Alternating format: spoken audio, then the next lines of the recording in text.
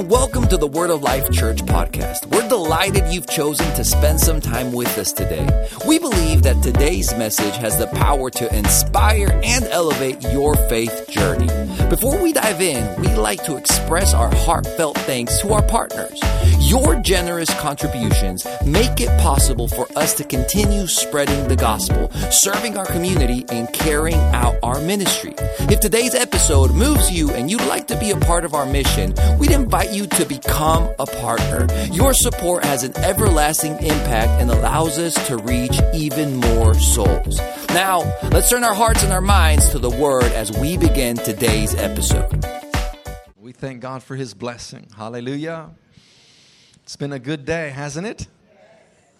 You might have been in church this morning. I was in church earlier this morning too, and glad to be back in God's presence with God's people tonight. I'm one of those guys that can't get enough. I'm kind of addicted to Jesus. What can I say? I want more of Him, and it's been that way for quite some time, and I don't see it letting up anytime soon. God has more for us, always more, always something in store, always something special. Every time we come together, we come with an expectation because our God is alive. He is alive, and He moves, and He speaks, and He heals, and He sets free, and He delivers. How many of you know that's true? We live in India. We'll be heading back tomorrow. Over there, there's all kinds of gods that are dead. They worship dead gods. They worship gods out of tradition, out of religion, out of superstition, out of fear, out of obligation, social obligation. They worship that which can do nothing for them. They're trapped in that darkness. And here we are, worshiping the living God. We should never take it for granted. Not once should we gather in His presence and just treat it like it's some ordinary thing. There's nothing ordinary about this. God inhabiting the praises of His people, God coming to fellowship with us, the Holy Spirit moving in our midst. It's so wonderful. And I'm just happy. I'm happy to be here. In His presence is fullness of joy. Amen. Well, it is an honor for me to be with you. It is really a joy for me to be here. It's been a number of years since I've come and been able to speak to the church. But this church is such an amazing part of my life and our ministry in India. Since I met Pastor Joel and first was introduced to him in India when he came with the team, a number of you, some of you here tonight, many of you have come to India, and you're all invited. If you ever want to come, let us know. There's plenty to do over there. But you know, since we met and were introduced to Word of Life, it has just been such a blessing to us, to my family.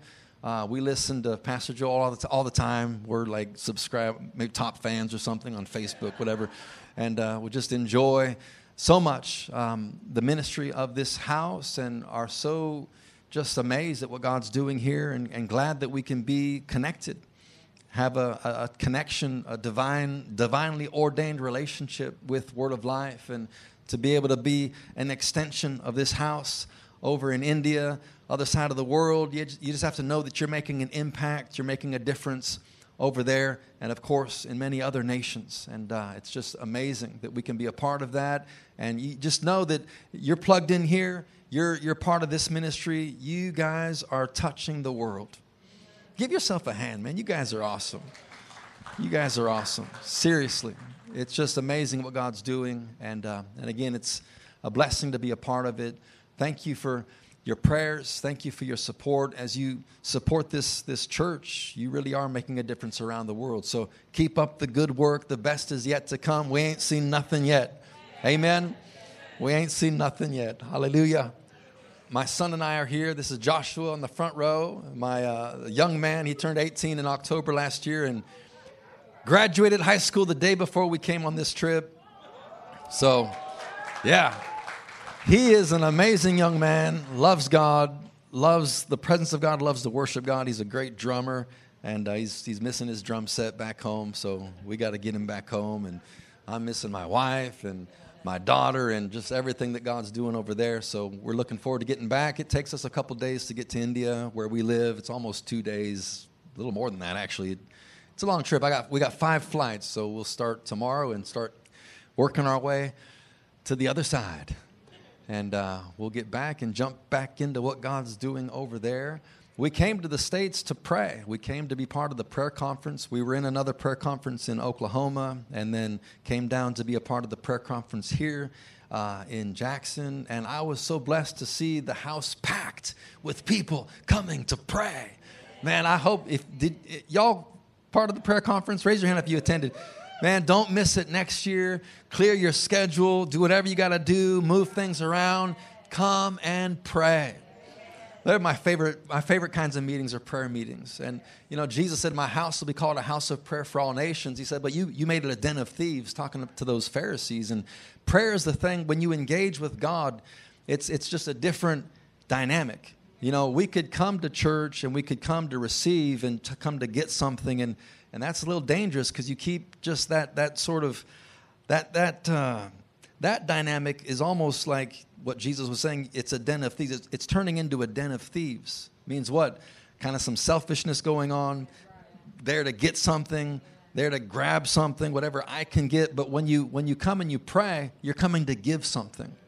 And that's the function that God has ordained for us to fulfill in the earth, is to fuel what he's doing prayerfully. So make sure we're already kind of making plans for next year. So we do look forward to coming back and coming to pray with our friends and family here in the great state of Mississippi. So we enjoyed it, thoroughly enjoyed it. And again, I was just blessed, man. We had to park like somewhere in the grass because there were so many people.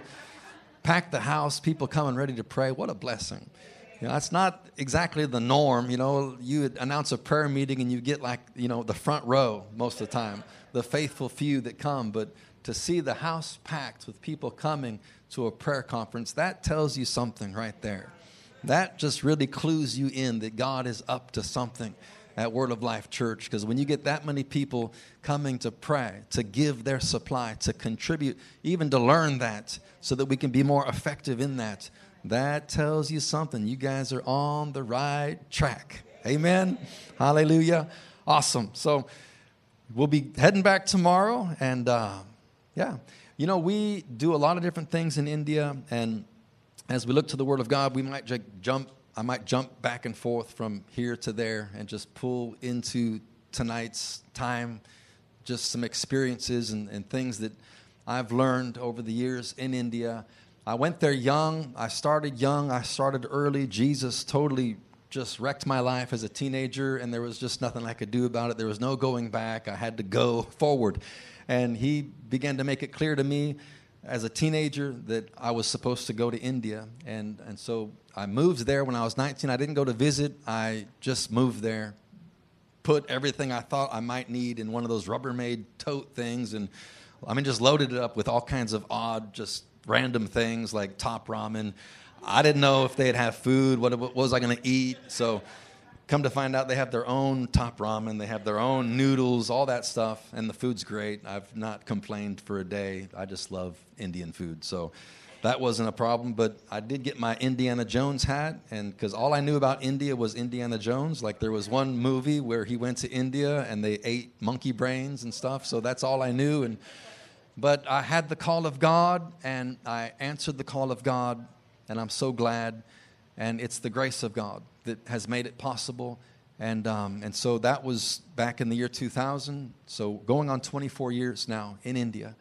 And we're just in love with what God's doing there. So grateful to be a part of that.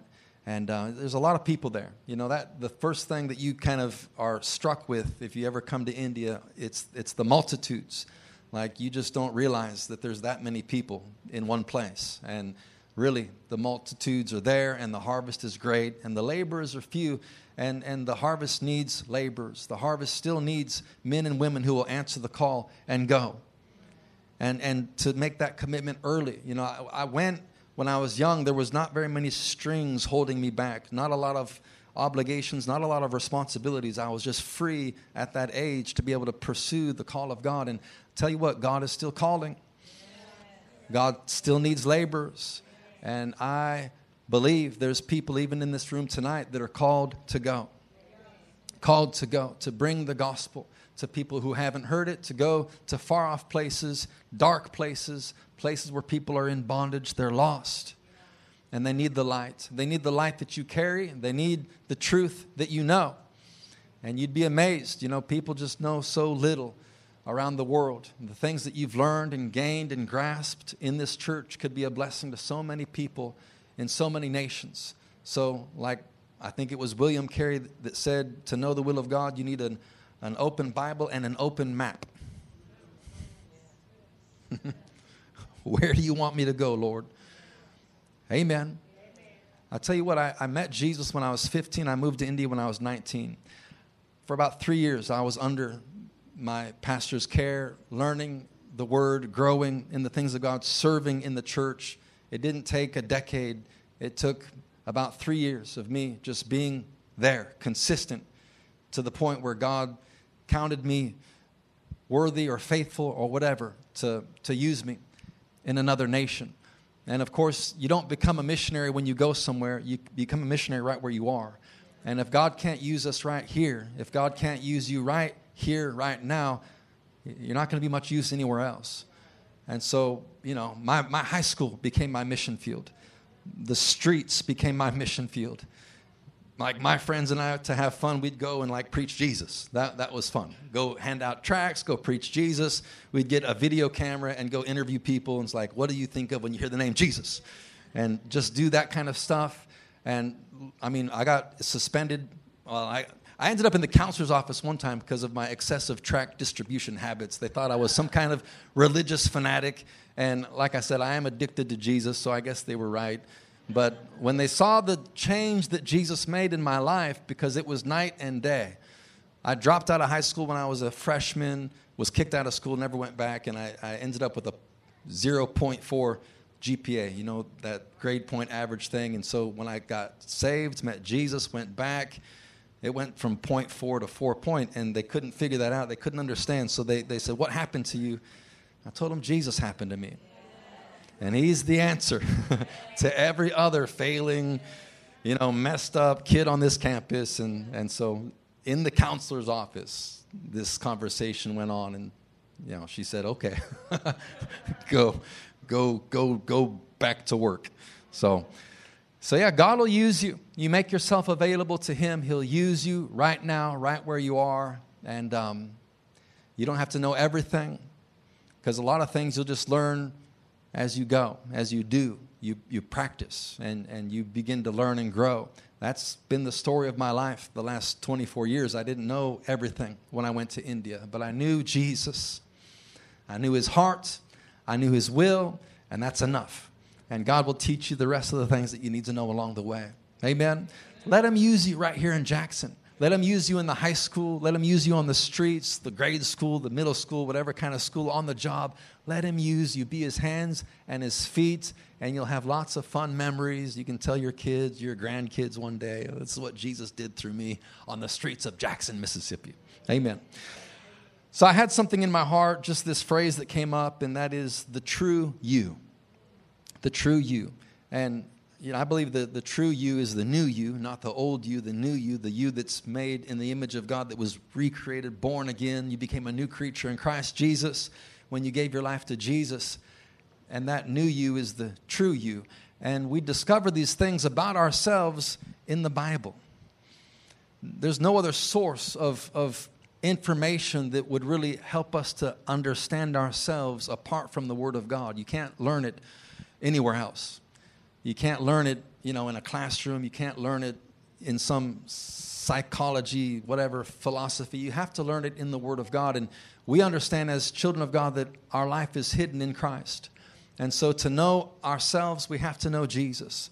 And until you know Jesus, you can't even really know yourself. You can't know. That's why so many people are so confused.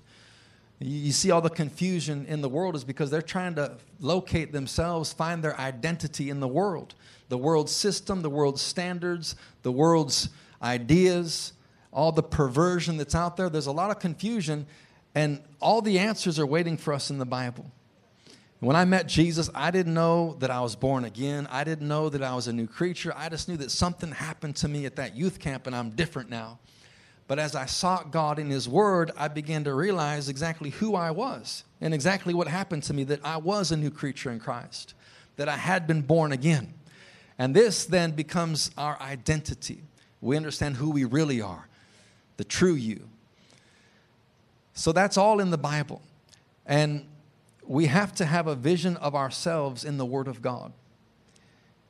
And as you go through the Word of God, you're going to come across scriptures that begin to define you. They really define your life. And so we don't have to recreate anything. We just discover what's already written and we go with it. As far as like, what's God's plan for my life? Well, if you read the Bible enough, you're going to find out what God's plan is for your life. What's my destiny? I'm telling you, you read the Bible and you begin to realize this is my destiny. You find yourself in the volumes of the Word of God. Our life is hidden in Christ. When we go to the Word, we begin to discover all of the details. So let me start in the book of Matthew. We'll kind of hang out in the Gospels a little bit tonight together. Is that okay? The Gospels, kind of the heart of Christianity. The Gospels where we see Jesus. We see His ministry. We see His power, His love. We see His healing touch, the virtue that flowed. We see all these things about Jesus. We see the disciples. So, you're going to get a vision of Jesus. You're going to see Jesus in the Bible. You're going to see Jesus in you. Then you're going to begin to see yourself in the Bible. We read about all these disciples, and we can even relate to them, can't we? I mean, you spend enough time in the Word of God, you begin to see yourself. Matthew chapter 11.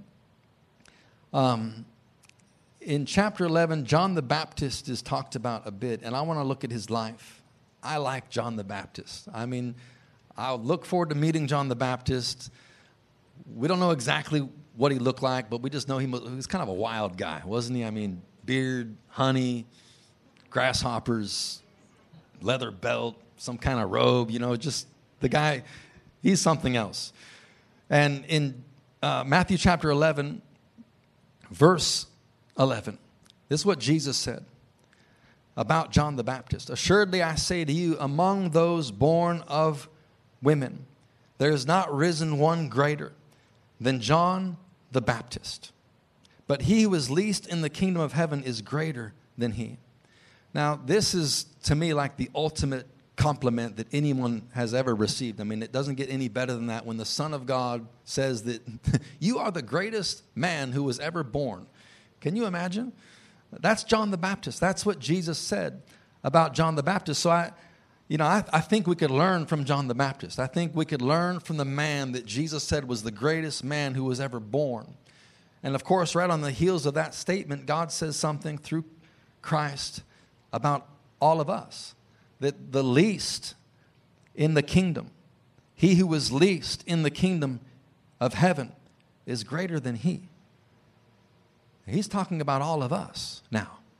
Everyone who's been born again.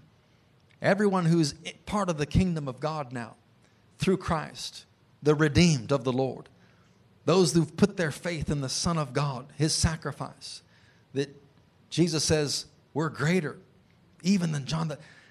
You have to know there's greatness in you. You have to know when God looks at our lives, He doesn't think, oh man, what am I going to do with so-and-so?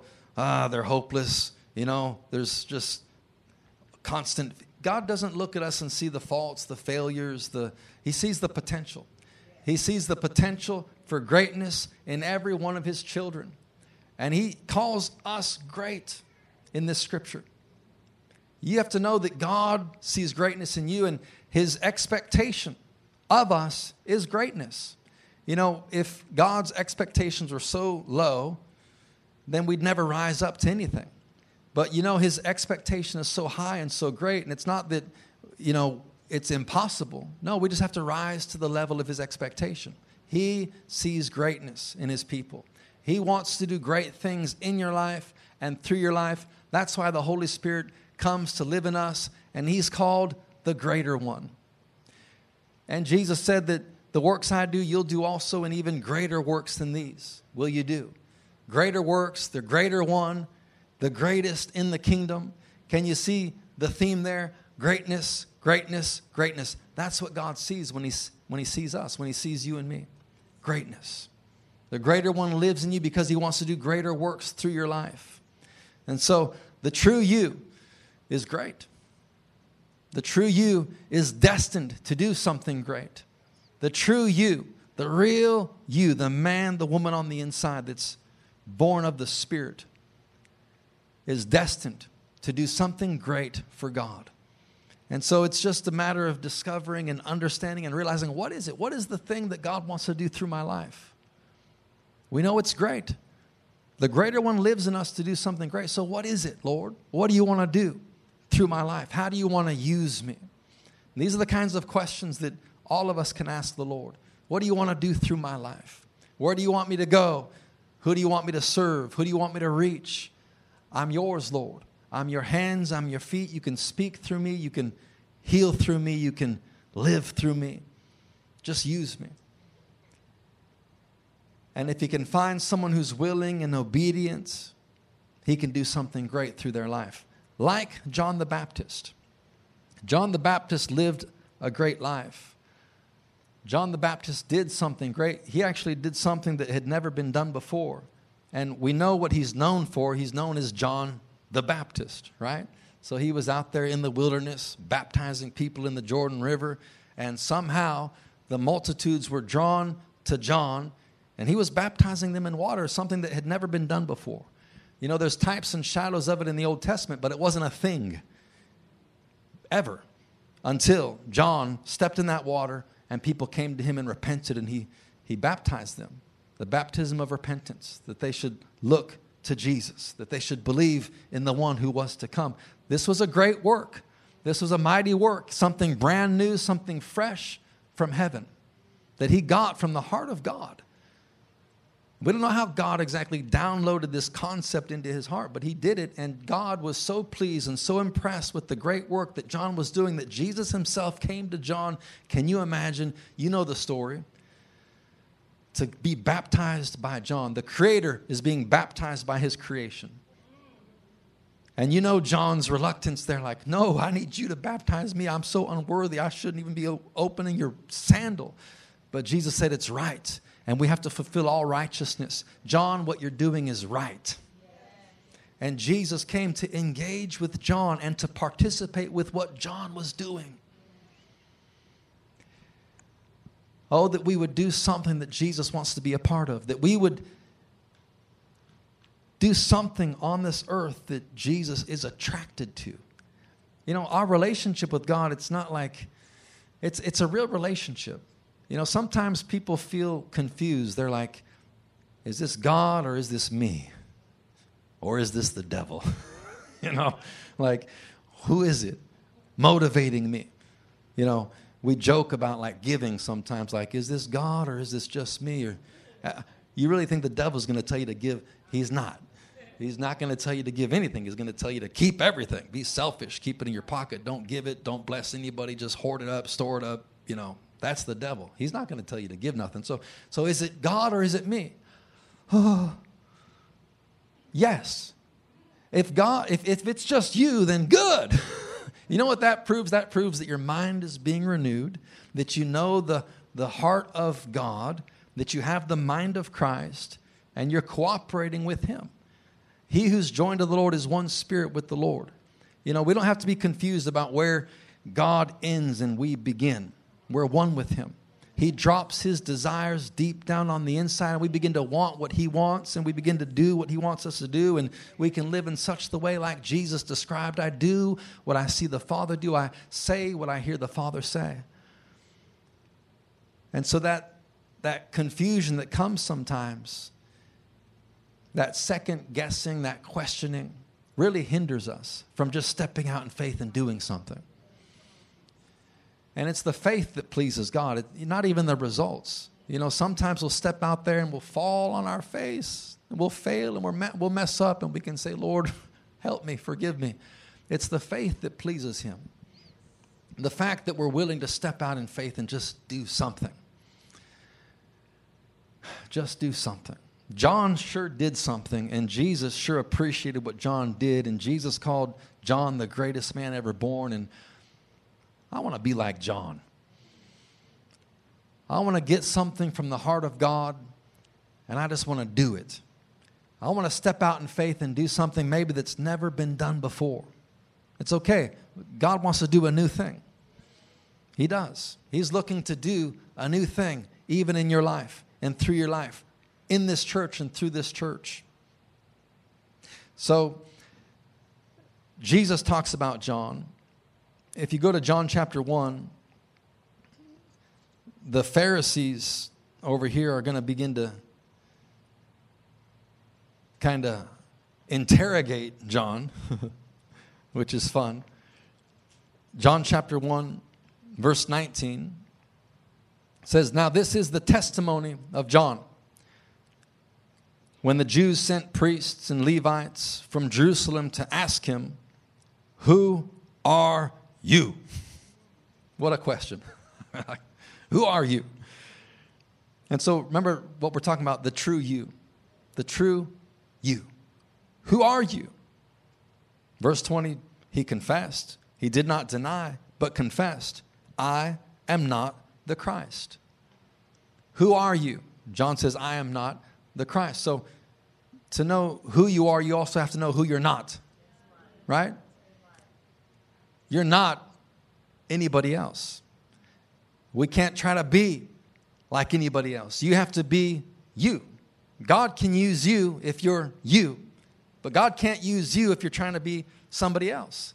And so to know the true you and who you really are, you have to also know who you're not. And you're not anybody else. You are uniquely you, with gifts, talents, abilities, a call on your life that is unlike the call on anybody else's life. There's something special that God wants to do through your life, and He just needs you to be you and to grow and to become all that He's called you to be. So I love this answer. John's like, "I'm not this."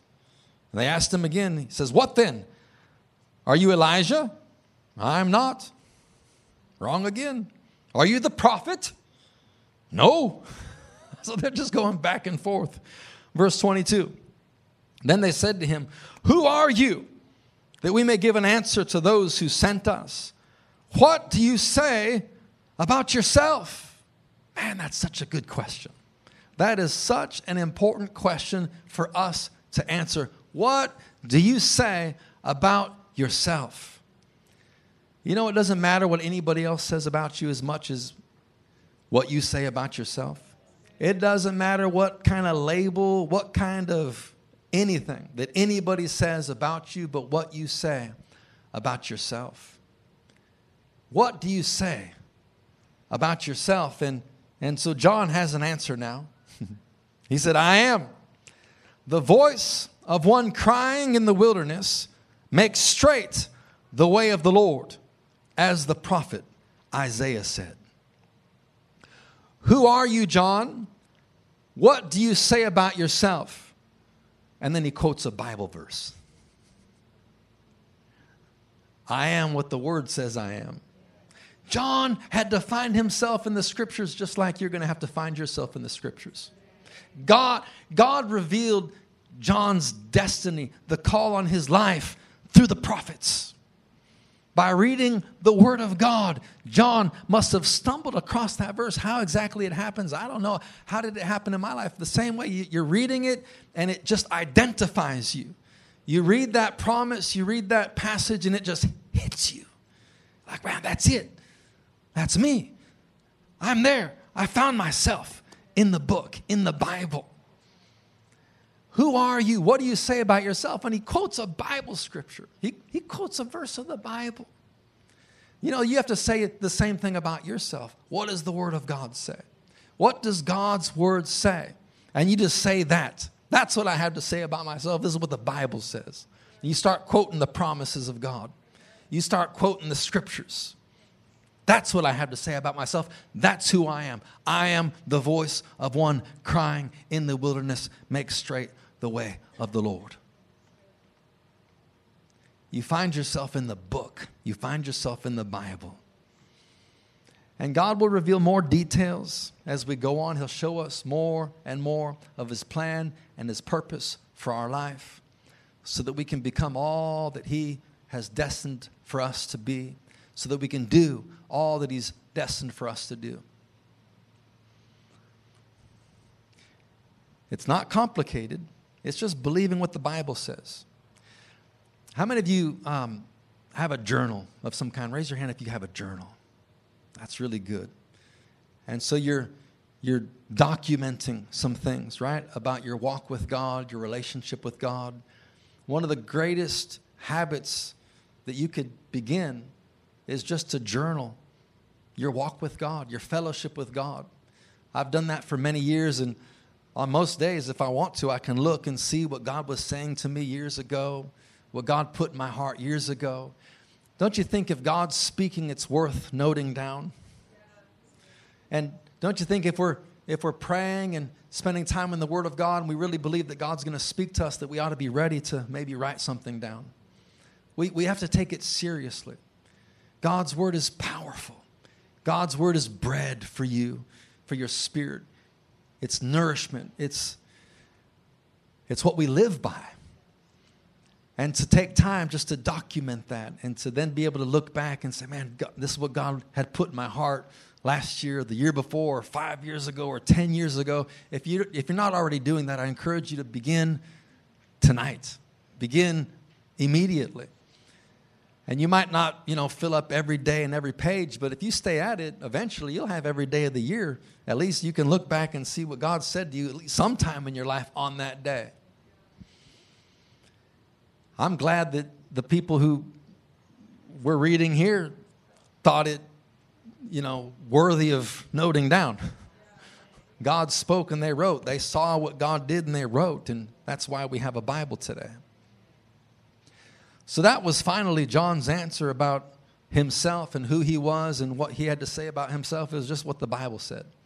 That's who I am. I am what he said I am. I can do what he said I can do. I can be who he said I can be. Amen. We just take God at his word. I began to do that as a young man. My mind had to be renewed. I came from some serious dysfunctional type family stuff that was just out there. Man, we were like out there. Come from Oregon. Oregon's a little different vibe over there in Oregon, but we had some issues. Sometimes in India they want to know, what were you? Because everybody is something in India, like they were Hindu or they were Muslim or they're Buddhist or they're something. So what were you? And I'd be like, I wasn't any of those things. I was a sinner. My family religion was sin, and we were practicing sinners, and we were really good at it. Really good at it. Yeah. I used to deal drugs for my mom at school. That kind of stuff, So God had to pull me out of all that, and the only way that I could ever change or ever grow was to just get in the Word and believe what the Bible says and believe about myself what the Bible says and begin to find myself in the Word of God. And I did that. I'm still doing that. And God's still speaking and He's still revealing. And it's awesome. So Jesus, said something about John, and John said something about himself. And there's another time that they were questioning Jesus about John. I want to show you that in Matthew chapter 21. Thank you, Lord Jesus. Everybody okay? You all right? Not in a hurry, right? Sunday night. I don't see any countdown, nothing. Man, this is awesome. We're just free. I've been on the clock all day, but not anymore. Matthew chapter 21. Check this out. We'll start in verse 23. It says, when he came into the temple, this is Jesus, the chief priests and the elders of the people confronted him as he was teaching and said, by what authority are you doing these things? Who gave you this authority? Right? So they just interrupt his message. He's trying to teach, trying to preach, and they just confront him and start questioning him about his authority. And they're basically saying, like, who do you think you are? to do these things, to say these things? Who do you think you are? Who gave you this authority? And so in classic Jesus style, he answers them with a question. You can see in verse 24, Jesus answered and said to them, I'll also ask you one thing, which, if you tell me, I'll likewise tell you by what authority I do these things. Verse 25, the baptism of John, where was it from? From heaven or from men? And they began to reason among themselves. Wow, that's a tough one, right? Like, if I say from heaven, then they'll say, why didn't you believe it? If I say from man, then they'll say, you know, they thought John was a prophet. So they're in some kind of conundrum. Is that a good word? They're like in a bit of a pickle. They're like not quite sure where to go, which side to go here. The baptism of John, where was it from? Was it from heaven or was it from men? That couldn't answer. Verse 26, again, they're trying to figure this out, but verse 27, they answered Jesus and said, we don't know. And he said to them, neither will I tell you by what authority I do these things. What do you think? Yeah, when I read the Bible and I come across these kinds of questions, I really like to just sort of figure out the answer. Like, what is the answer? I like questions in the Bible. I like to, So, was it from heaven or was it from men? What do you think? Okay, the baptism of John. Raise your hand if it was from heaven. Okay, put your hand down. The baptism of John. Raise your hand if it was from men. All right, not many people raised their hands, but more people did on the heaven side. Let me suggest to you that the answer is yes. It was from heaven, and it was from man. Because everything that God does has to be done through a God, or through a man of God, through a woman of God. Everything God does, it comes from heaven to earth through a man or a woman who says, yes, I'll let you do that through me. So yes, it was from heaven, and yes, it was through and from man. It was from a man of God. That's how God does everything. He has to do it through a person. If God doesn't find an individual who will say yes to him, then it doesn't get done. Until God can find someone who's willing to step out in faith and do the thing that he's put in their heart to do, it just remains undone. And so I really believe the answer is yes. It is from heaven, and yes, it is from man. It's a man of God that God found willing to do the thing that God put in his heart to do. What does God want to do through you? What does heaven want to express through your life? What great thing? Remember, Jesus said you're great. And God gave you the Holy Spirit, and he is the greater one. And Jesus said, greater works will you do. What great thing does God want to do through your life? He wants to do something great. He does.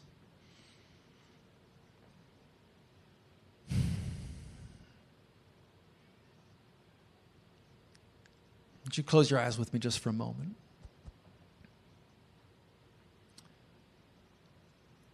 Father, help us to see, help us to understand and to realize the potential on the inside, that there's nothing impossible for those who believe.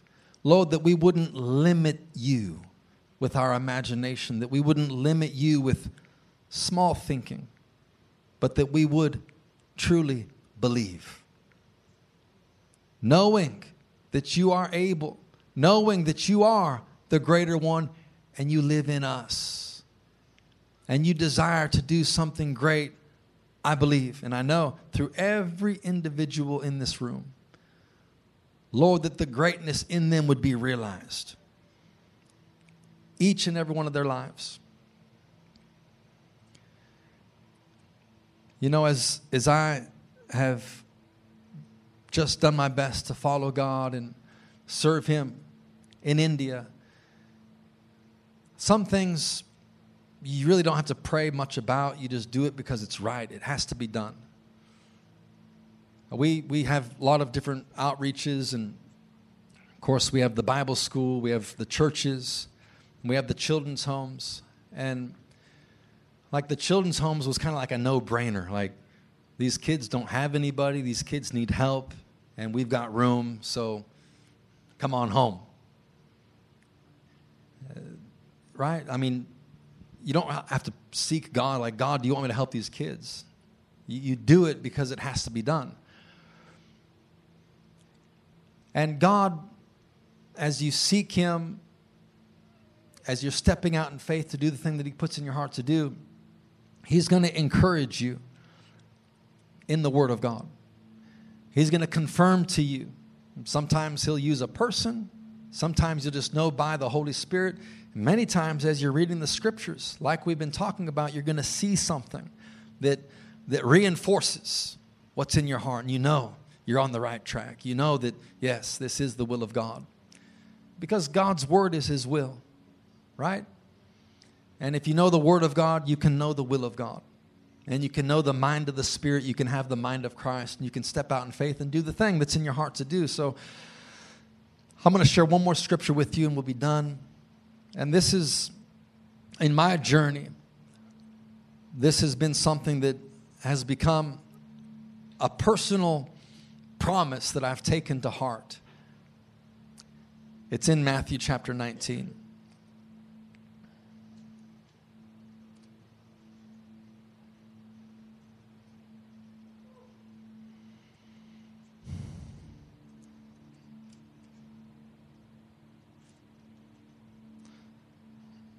I think it might be somewhere else.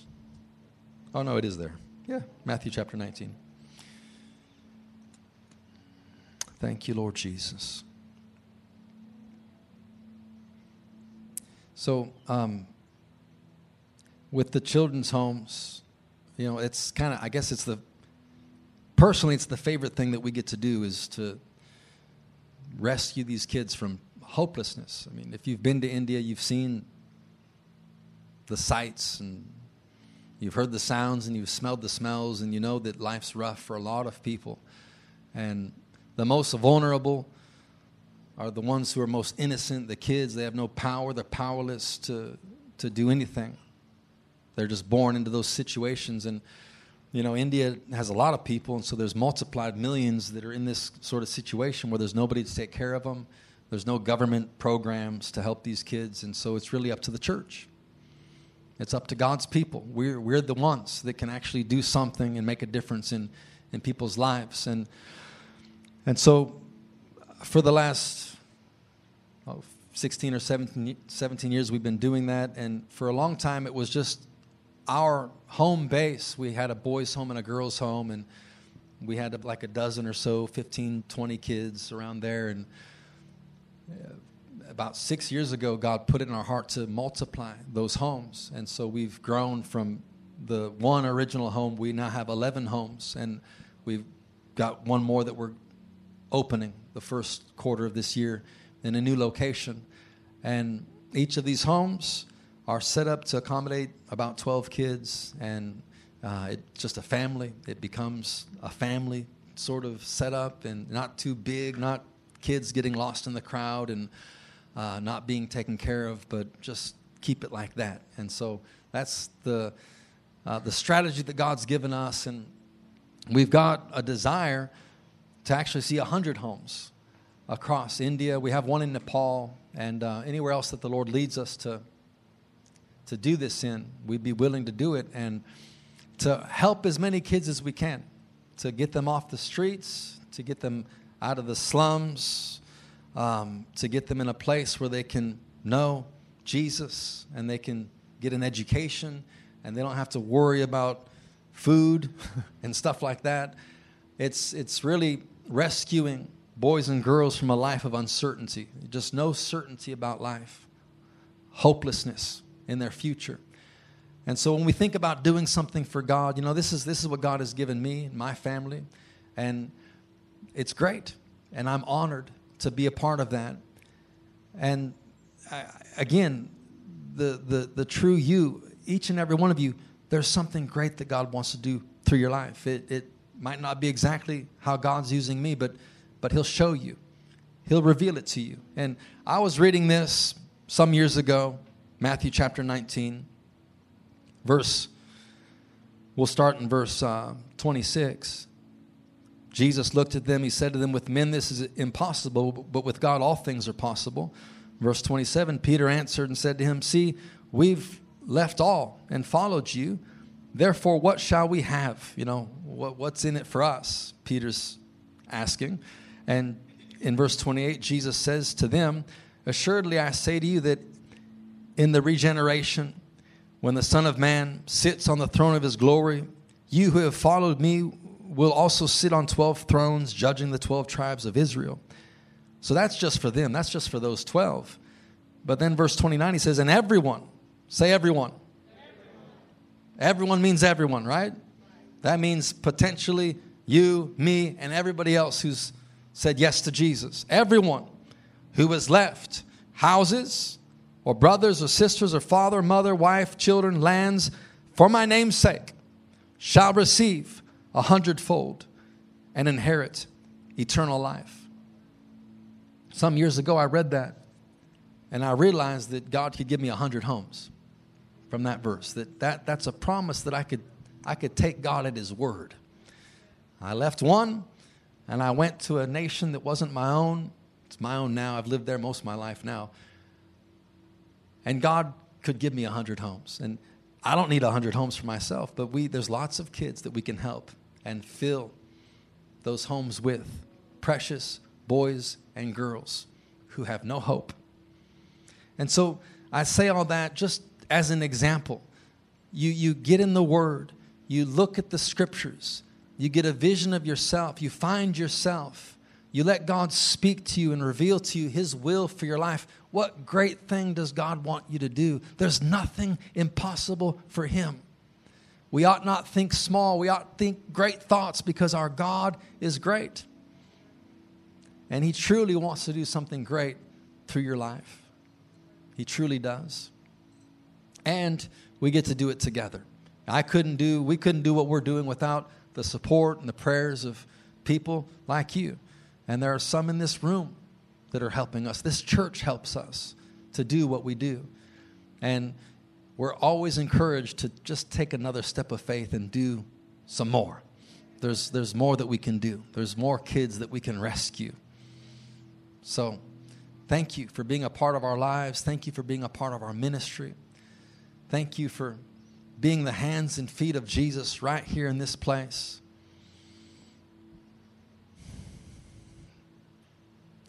You're going to see some great things in the coming days, greater than you've seen so far. Your greatest days are ahead of you.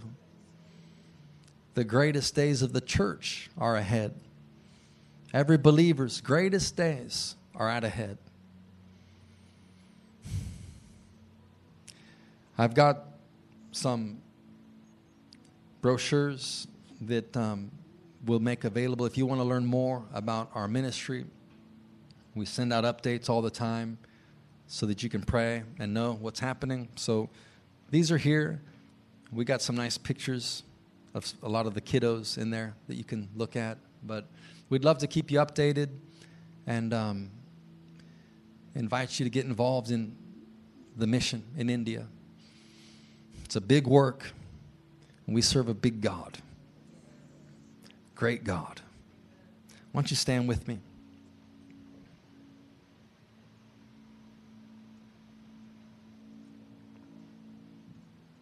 Thank you, Lord Jesus. We worship you, Jesus. We exalt you, Lord. We honor you. Lord, we thank you for your word tonight. We thank you for the truth that makes us free. Father, thank you that you're revealing to us your plan and your purpose, your will and your ways.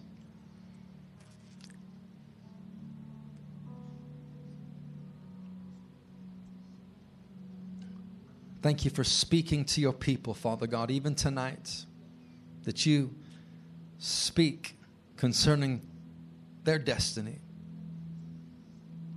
He has great plans for you, plans to prosper you, plans to give you a hope and a future. Before you were born, He had a call and He had a grace for you to walk in. While you were in your mother's womb, He already destined you to do something great for His glory. Father, thank you for each one here. May they fulfill all of your will and accomplish, Father God, that for which you've created them. May your perfect will be done, Father God, through every life in this place. It all begins with saying yes to Jesus. It all begins with taking that step to surrender our life to Jesus. If you're here tonight and you've never given your life to Jesus, or you're not walking with Jesus, you're not in fellowship with Jesus, I want to invite you to come to the front here. Take a step of faith and come. If you want to consecrate, dedicate your life to Jesus for the first time, or if you need to make a fresh commitment to Him, you can do it tonight. You can do it right now. You can go from this place different than you came. If you came confused, if you came feeling lost, I want to invite you to come. I'd like to pray for you tonight. I believe the Lord will meet you right here, right now. If there's anyone like that, we'll take some time and pray